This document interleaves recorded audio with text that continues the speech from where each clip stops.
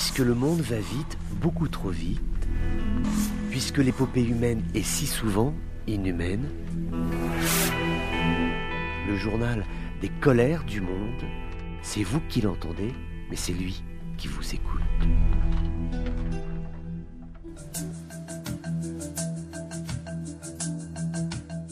Bonjour à tous, bienvenue dans ces colères du monde. Il y a eu ces affrontements hier qui se sont déroulés à Tunis, capitale d'un pays qui aujourd'hui est en proie au tumulte social. Plusieurs dizaines de jeunes ont été arrêtés. Il y a eu également d'autres villes de Tunisie qui ont été sujettes à ces mouvements sociaux, des mouvements de colère spontanés en raison de la dégradation du climat social, du climat politique, l'absence de perspective.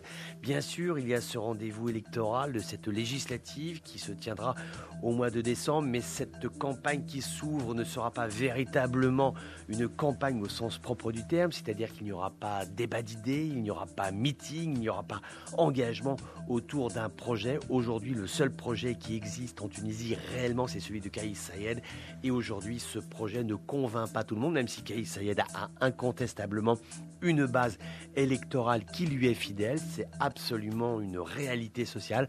Maintenant, il y a cette autre réalité. Ce sont ces jeunes qui vont se réunir, se rassembler dans la rue et qui vont laisser exploser leur colère. Les forces de sécurité tunisiennes sont là et ensuite le ton monte et il y a des débordements, il y a des arrestations de jeunes qui sont ensuite, selon la gravité des faits qui leur sont reprochés, qui sont déférés ou non devant les tribunaux. C'est intéressant de noter l'existence de ces mouvements de tension qui ne sont pas propres à la situation actuelle. Il y a toujours eu des éclatements de colère en Tunisie, mais là, il y a malgré tout ce contexte politique. Logiquement, la campagne électorale que nous évoquions à l'instant devrait être le réceptacle des réclamations, des revendications qui portent sur l'emploi, qui portent sur l'accès à la santé, qui portent sur la lutte contre l'inflation, sur la disponibilité de l'huile, de la farine et d'autres objets de consommation qui sont tout à fait essentiels à la vie quotidienne. Et bien c'est sur ces points-là que finalement il n'y a pas de débat politique au sens premier du terme. Il n'y a que la rue où des jeunes peuvent s'exprimer, ce qui amène aux événements douloureux auxquels on a assisté ce week-end en Tunisie.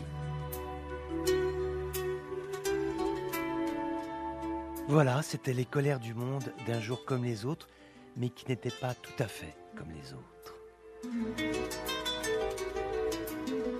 On se retrouve bientôt pour d'autres colères du monde.